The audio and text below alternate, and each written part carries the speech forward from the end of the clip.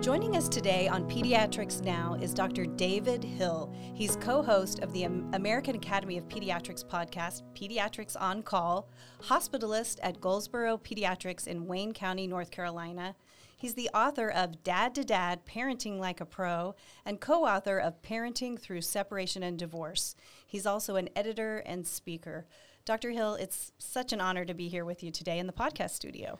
Thank you so very much, Holly. I'm super excited to be here, and it's fun to be on the other side of the mic for a change. Hey, yeah, it is great, and so much of what we do comes back to resources from the AAP, and the AAP says this, and now to have you here in the podcast studio today, it's just, we're thrilled to have you here. Thank you so much. I have to clarify, I don't make up most of those resources. they just hand them to me. There's a lot of people putting those together. But it is really fun to discuss them. And for me, most importantly, I live with kind of a dread of getting behind, right? I mean, once you're out in practice, you're not in residency anymore. You're beholden to yourself and your patients. And I really appreciate that the position they've put me in sort of forces me to keep up with the new stuff, because it comes across my desk and I'm supposed to ask coherent questions about it of people who know the answers. And so it keeps, we have a new policy statement. Oh, what does that policy statement say? I should probably do some of that stuff, you know? So are you your director of communication as well? No. We got people for that. I am just the co-host of the podcast now.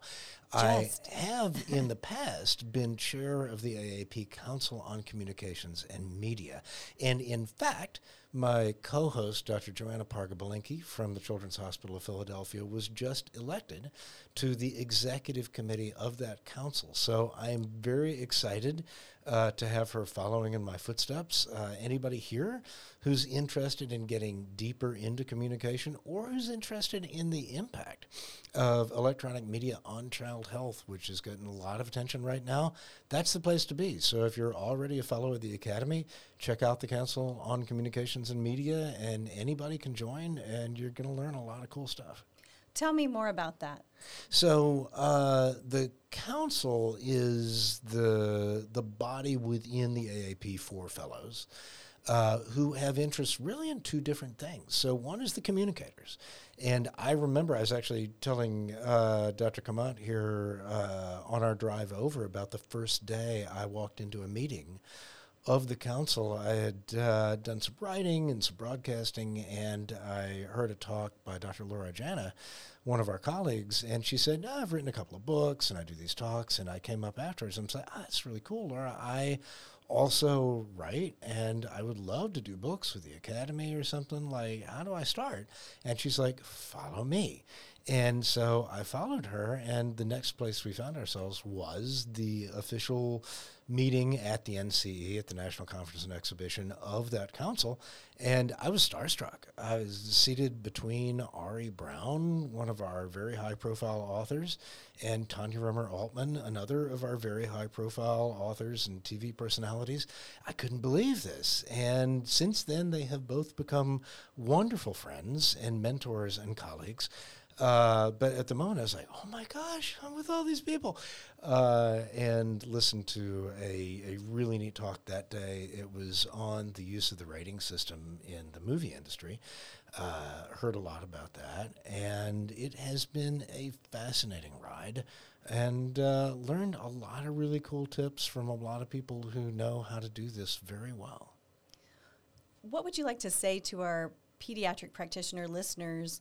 I mean, they know the value of listening to a medical podcast and getting credit. Is this kind of the way things are going? Because everybody's on the go. You can listen while you're driving or doing something else, stretching. Absolutely. I think very much so. You're trying to get everybody into a room on time, as we had to do for much of my training and career. You know, you're spilling your coffee, traffic was lousy, you didn't want to be in the room, you had to get up and use the bathroom, whatever. It's hard. It's hard, but this world where we can learn exactly what we want to learn, exactly when we want to learn it, and if you have tolerance for it at 1.5 or 2 times the speed at which it was spoken. Some people talk slow, and I'm good with that, and others I'm like, no, I can't do that. But, it puts a lot of power in the learner's hand. And I think it's an incredible new world from that standpoint. I'm very excited to, have my little corner of it. But I hope that we are getting information out in ways to people who otherwise just wouldn't get it. Or, you put your journals, you stack them all up. I'm definitely going to read that thing. And then, there's a big pile and you don't remember what was in January of 2021 that you were going to read that was so important. So hopefully we're getting that information out in a way that people can get it when, where, and how they want.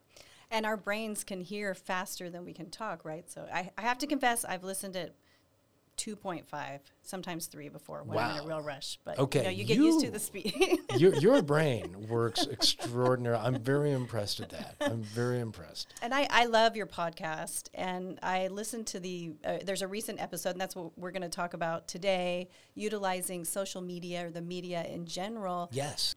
Because it can be intimidating, but really using that in the pediatric practitioner, the clinical setting, how can that help pediatric practitioners? Yeah, that was so much fun. I think you're thinking of episode 152, Communicating Outside the Exam Room. And for that one, we spoke with a good and long-term friend of mine, Dr. Todd Wolin of Kids First Pediatrics in Pittsburgh. And they have a professional full-time communications director, Chad Herman, who sat down with us as well. And they feel that every significant practice needs its own communications director. I don't know whether we're ever going to quite get there, but they made a very good case that if you want people in your community to get really solid information about pediatric issues, you need to be the one providing that information, right? And where are they going to get it? Just like our listeners right now, they're going to get it online.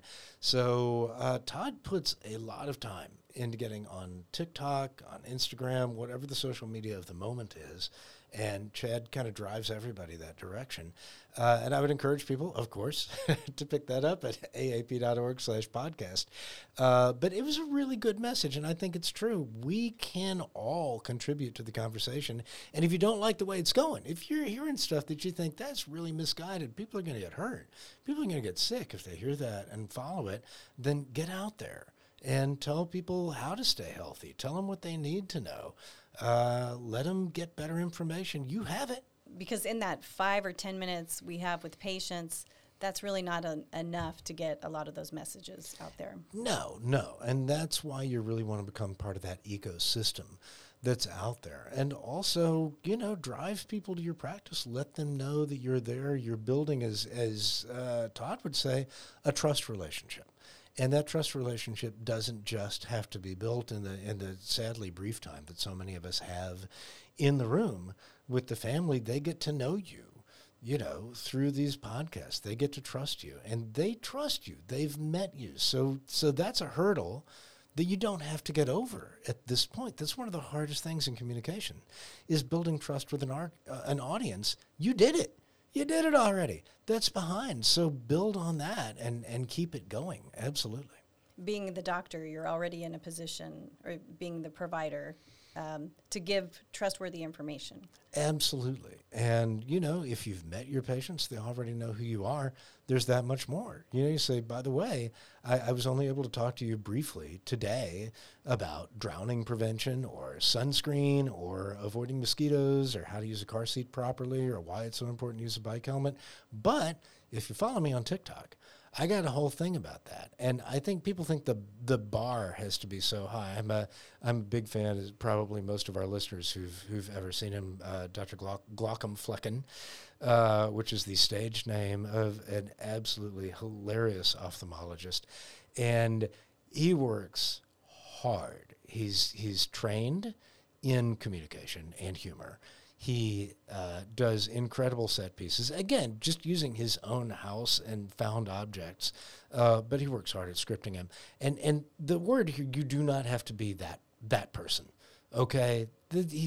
incredible. He's professional. He's got millions of followers. He headlines, medical conferences. Everybody loves him. He gives good information as well, and is very funny about, the challenges that we all face and different, specialties, et cetera. But the point is, you see somebody like that, you're like, well, I'm not that person. I'm never going to learn all these dance moves. I don't have a studio set up. You don't have to. You really don't. You own a mobile phone. It has a forward-facing camera. Just use that. Just say the thing you say in the exam room. You already know how to talk about these things. You got a spiel. You got a pattern. That's all you have to bring. You do not have to be hilarious. You do not have to be gorgeous. You do not have to, have a green screen. Just say what you say the way you normally say it. That's enough. You're out there. You're now beyond one-to-one. And as people find you and talk about you and learn about you, you will pick up an audience. And even if that's just an audience of your own patients, you just extended the visit by that much. And that's part of my role here at UT Health San Antonio, is with communications and obviously hosting this podcast. But what if you don't have someone, like my background, I was a news reporter, as we were talking about, and anchor for 10 years, worked at different stations, have a master's degree from Northwestern. Like, I have that background. Right. And what if you don't have someone on your team to do that, do you have advice? Yeah, I would go back to the fact that you are already, as a clinician, an expert in communicating with patients.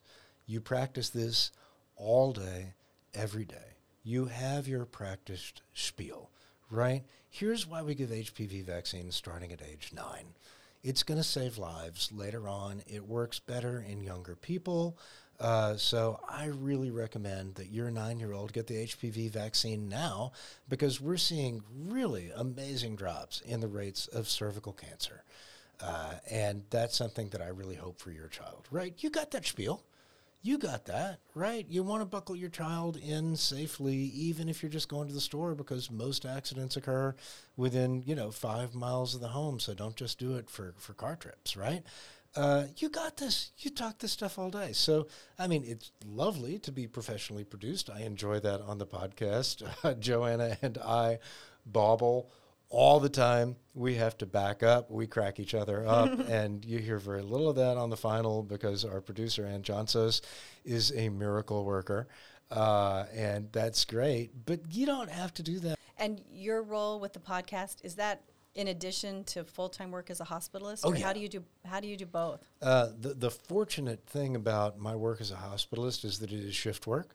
So if I'm there, I'm extremely there, and nothing else is happening. But when I'm not there, I'm extremely not there, and anything of my choosing can happen. So we schedule around my work. Joanna is a neonatal ICU, neonatologist at CHOP, and so her schedule is very similar. She's on service. And when she's not, she's not. So we're able to find enough places that our schedules overlap.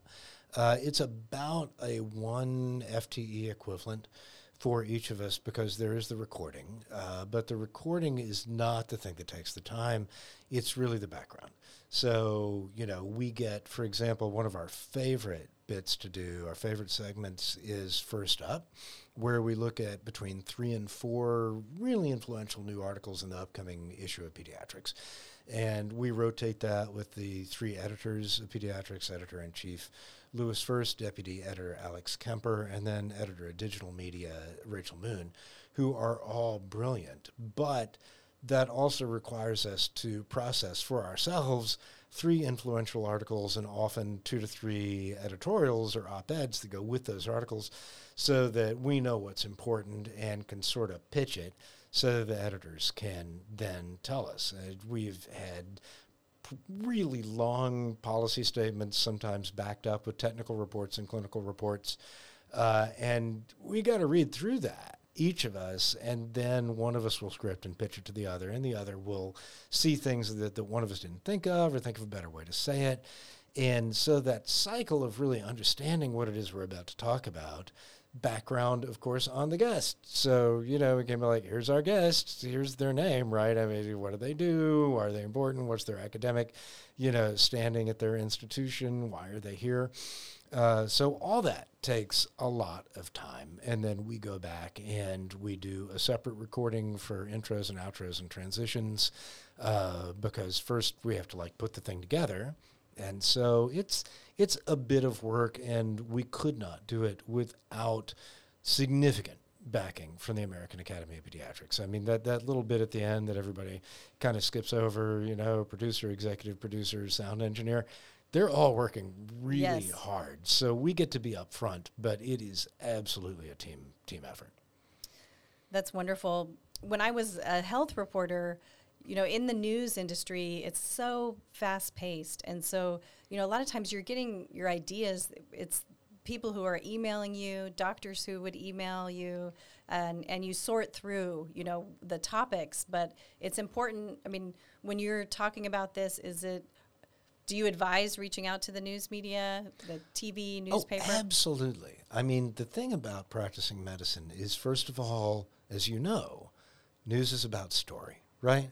You got to tell a story. Before anybody cares, why do I care? And that's the story. And one of the joys, I learned this volunteering in the emergency room at Le Bonheur Children's Hospital when I was 14 years old. I realized I had a ringside seat to all of human drama. And arguably, that's why I'm a pediatrician today. Mm-hmm. I never wanted to leave that theater. I never wanted to walk away from the story and what's going on here. So all of us, every day, are participating in the most dramatic stories and the most heartwarming and the most hilarious stories. And harrowing sometimes. And harrowing. It's all around us. So you have story by the virtue of what you do as a pediatrician. It's right there for you. You also have the ability to process data and know what's important. You know what saves lives. You know what keeps people healthy. You know what trends are maybe not so healthy. You have an understanding of what policy might be helpful and not helpful. And to that point, you are a fantastic messenger. You are the person who can combine solid information with the story that makes it interesting. And you ought to go out there. And it's the wonderful thing about media right now that may be horrible as well is it is a giant content eating machine. Right. It just needs so much content. That's it. It's 24 hours, multiple channels. A frenetic pace, too. It is such a frenetic pace. And that means that you have what they need. If you have something interesting, and you do, they will snap it up. You can start on your own on whatever social media platform is comfortable to you and just go out there and build an audience. Or, this happened to me. I live in a smaller place, but it will happen to you. You're at the hairdresser and the person next to you is, the evening reporter. You're like, hey, by the way, let me introduce myself. This is my specialty. This is what I know. And I think you might find this very interesting. All the reporters, you know this from your career, the contact is there at their byline. You see a story you're like, oh, that's interesting. I know something related. Let me contact this person. You can reach out. You can pitch it, and you'll be shocked how often you are successful. Other things, if you do get one story, provide a little backup information. Hey, in addition, here are some resources you might want to send your listeners, readers, viewers to at the end of the story. Here are some facts you might want to point out at the end. And by the way, if you ever need me again, I'm happy to source. And I just, I get weird sourcing requests at weird hours just because they know I'm going to answer. Making yourself available is a big part of it, right? Yeah, exactly. Just like you know this. You get a thing on deadline. I got to file by noon. I just need it. I joke about this, but honestly, for local media, they just need me to say one sentence, usually. They need somebody with a stethoscope or a white coat to say something incredibly obvious, and they will traipse over to where I am and carry the camera on their shoulder, set it up, and sit down in front of me, turn the light on. They're like, so Dr. Hill, what do parents need to know about swimming safety this summer? Always keep your young children within arm's length. Okay, thank you, Dr. Hill. I really appreciate that. Do you have anything else to say? Start your children with swim lessons as early as age 1 and definitely by age 4. All right, that's a wrap. We did it. That's all. That's all. But I was available, and they just needed to file that video at noon or at 5, and they didn't need me to give a dissertation on water safety. They just needed me to say literally 1 or 2 sentences. It's a 35-second story. That's all they need, Right, and it doesn't take a lot of time, and that's crucial, but on that deadline to make yourself available if you're interested in that free publicity. Now, I'll give you a flip side to that. I'll give you the counterpiece to that, which is if it's not a thing send them to somebody who does. Sometimes I've got time to ping the AAP press office, and they will be very helpful, by the way, the AAP publicity office. Definitely talk to them if you have something coming up and you need to know, well, where do we stand? What are we saying? What's this about? They will absolutely inundate you with the information that you need. But sometimes it's not my area of expertise, and I know somebody else who could answer this much better than me. Or you'll be put on the spot suddenly. Thanks for talking to us about swim safety. A lot of parents are also worried about Lyme disease. What do you have to say about that? Whoa! Hang on, I know some stuff about Lyme disease, but I'm going to need to just pull out the Red Book here for a minute. And I didn't prepare. You didn't tell me we were going to do Lyme.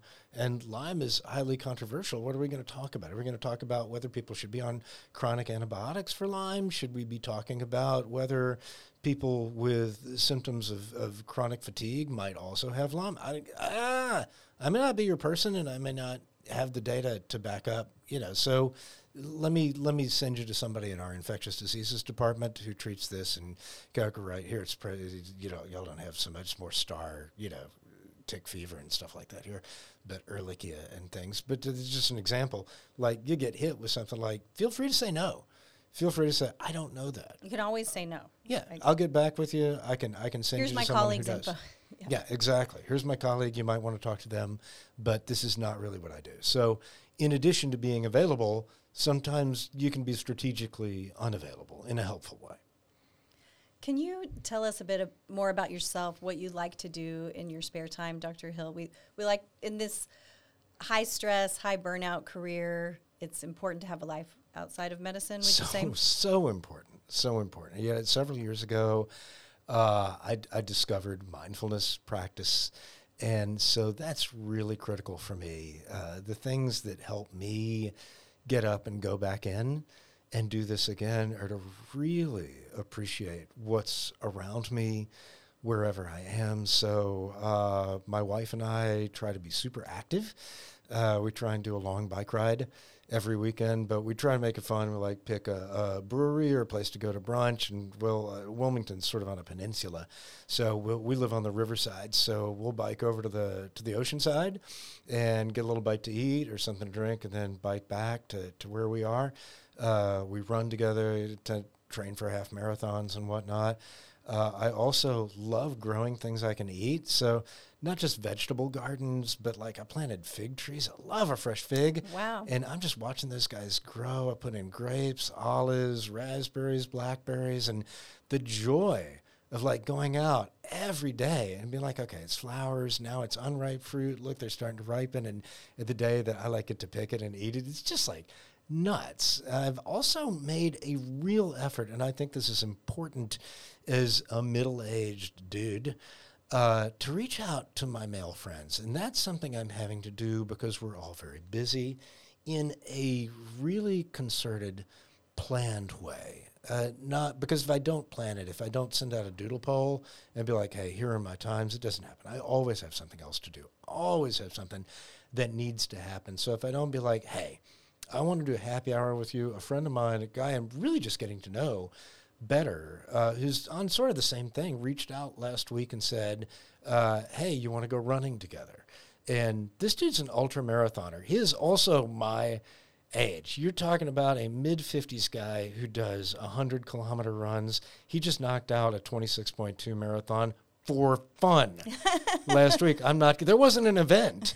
There were no medals. He just went out running and came back 26.2 miles later. And I'm like, David, you sure you want to run with me? He's like, no, we'll have a good time. Difference, he could talk all the way through the run. But you were there. I stopped after a mile. I was a very good listener. I was like, You showed up. It's that being intentional and showing up. Very much. And then after the run was over, we went out for coffee and really opened up to each other about family trauma, things we're working with, dealing with our age, our kids. And to me right now, that's so important. We know it keeps us alive. We know that it really protects our mental health. Naturally, I love spending time with my wife so much that it's hard to do anything else because she is just an utter joy. So we cook together, we go out to eat together, we travel together.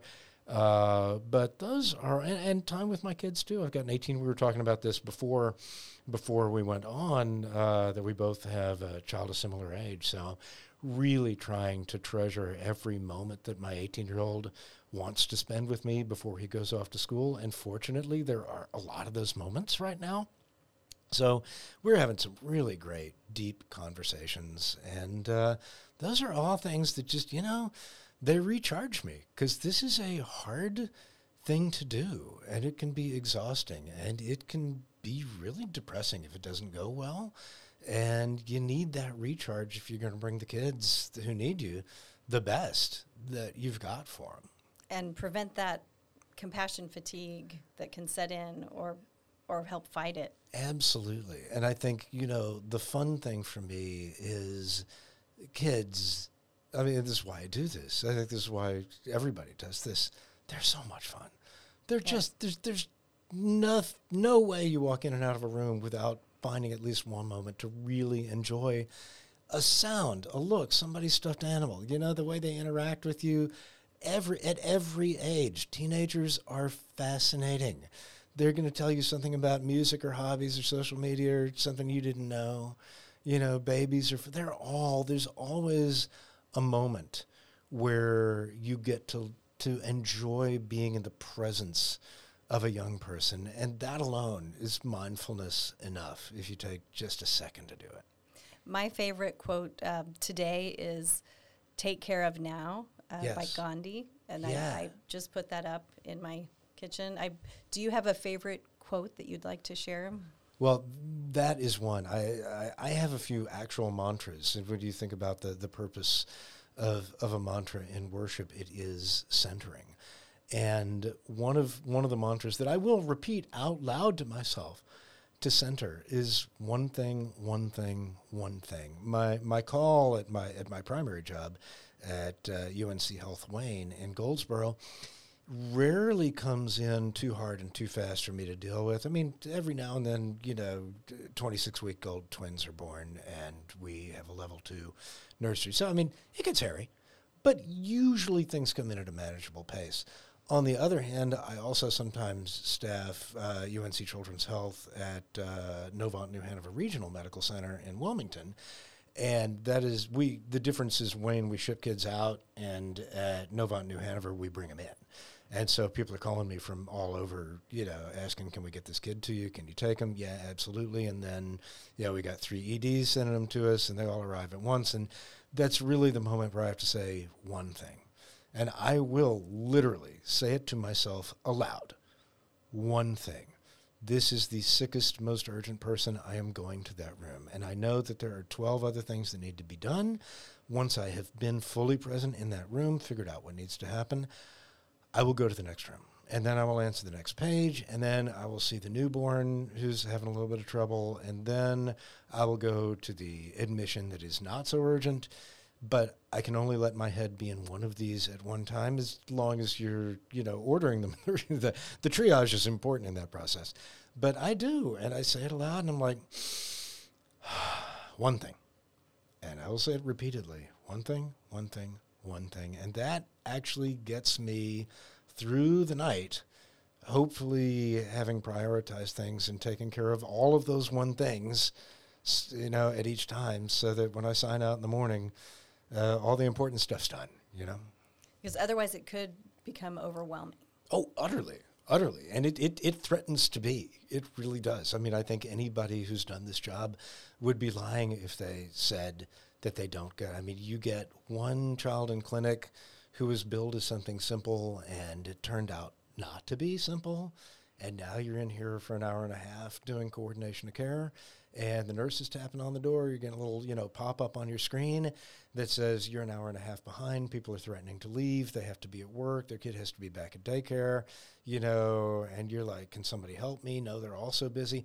I mean, whatever you're doing in this job, there are moments where you have to take the breath and go, one thing, I'm with this child right now. They need me right now. Hopefully whoever walks out of this clinic, because I was in here, had a cold and was going to be fine anyway, but I won't know that till I'm out of this room, and I just have to be present at this moment. And that breath helps to center you. It does for me, very much so. I mean, I will literally box breathe, which is, the Navy SEAL. If I'm doing an urgent procedure, I've got an umbilical vein catheter, for example, and it's getting caught up and hung up and not going the right direction. And I will box breathe through that thing because this kid needs access. Usually if I'm doing it, they need access now. And I find, okay, I got to get my heart rate down. And I've been doing this for a minute. I did not just start this yesterday, but even then, that urgency, the ease of getting frustrated, especially if the stakes are fairly high, it's a moment of like, okay, really, this is such a cliche, but you do have to put your own oxygen mask on first. You got to okay, let's get control of my breathing, of my heart rate, of my blood pressure. Let's pull out, take another pass, Your book on co-parenting after separation and divorce, that's a complicated and tough topic. What inspired you to write that? It was a very personal topic for me. At the time that I wrote Dad to Dad, Parenting Like a Pro for the Academy, publishing staff knew that part of my inspiration was that I was going through a separation and being a single dad at that time and realizing, wow, we need somebody to talk to us. There's a lot of us out here. And so the Academy actually approached me and said, we have this amazing psychologist, Dr. Jan Blackstone, who's an expert in issues of divorce and co-parenting, and we think you guys should do a book together. And she's the person who invented the term bonus parent, which I absolutely love. So what does that mean? Bonus parent is the idea of taking the step parent, right? And step parent just has this connotation that's just negative. I am one, I'm married to one. It's like, step parent. It just doesn't come off well. And Dr. Blackstone found this as well. She's like, it's not a step, but you're also not an original parent. You're an add-on. You have something new and different to contribute to this relationship, to raising a child. And so she coined this term, bonus parent, bonus child, as this positive take on what is this relationship? What can it be? I love that. And I learned so much about how to manage my own life by researching and writing this book with Jan. And it was really very centering. And for people who might be going through the experience, I have a close friend who reached out and said, Dave, about your book, can I get a copy? And I'm like, oh, no. Oh, why do you want the book? Darn, I'm so sorry. Some may be going through conflict and someone who's not very nice to them or a jerk. Do you have any advice there? I mean, there's, like we talked about, there's no benefit to being a jerk or a jerkette to someone. Absolutely not. And I think the hope that Jan and I have, and that really everybody who does this has, is that once you're centering your attention on the child, you can sort of put away the petty stuff. Nobody has to win. There's not a zero-sum game around love. The child's not like, sorry, I gave your mom too much love and I don't have any for you. Right? It's like hugs. You don't lose a hug when you give a hug. It's infinite. It's as infinite. You got as many hugs as you got time to give them. And so you don't have to win this. You don't have to compete. There's no reason not to share the date and time of the next soccer game with the other parent. There's no reason not to make sure everybody has a copy of the report card and the teacher feedback and can sit down together without it being World War III to, have a school conference or, go to a ballet recital or whatever. For gosh sake, there's a child there. And this child, I now have young adult children. And, we're going to graduations. Eventually, maybe we're going to be going to weddings and births, and they're not going anywhere. Your relationship lives as long as your child and both of you live. And so invest in making it as decent as it can be, right? And at the same time, what doesn't kill us makes us stronger. Right. And it is a moment for mindfulness. Like, let's get together on this one thing and figure out what's going to be best for the child. And sometimes, obviously, if you're coming from incredibly different perspectives, you may need somebody, a third party. You may need a counselor or a therapist or a pediatrician. I've had that. I think a lot of people in outpatient practice have had that. Mom and dad are sitting in the office, whether they're divorcing or not, having a really big disagreement over an issue. I don't know, Doc, what do you think? And he's like, well, here's what the literature shows. Here's what the academy says. This is what we find has helped a lot of families, and, I hope that helps. We are all in this together, and I don't think I really know a thing anybody doesn't know. So I think the great joy for me is when we lean on each other. I've got another full-time hospitalist that I trade call with, and it is such a joy at sign out and sign in, or even when he just went off shift and I pick up a kid and I'm like, wait a second, what's going on here? To reach out and say, hey, tell me your thoughts here. If I'm ever the smartest kid in the room, I'm in the wrong room. And I think that is the joy of being in this profession, is there is so much wisdom and so much goodwill around us that in addition to the fun of kids, I think the fun of our colleagues really makes this just a joyful thing to do. And so lean into it. Be that person, enjoy that person, and just soak it up. It's a tremendous privilege. Dr. Hill, thank you for being here today on Pediatrics Now. Thank you, Holly. Such a joy. We hope you've enjoyed this episode of Pediatrics Now. Click on the link for free credit if you're a practitioner. You can also email us with questions or episode ideas. That address is pediatricsnow@uthscsa.edu. We release a new episode every Friday. I'm Holly Wayment. I hope you can join us for our next episode. Thanks for listening.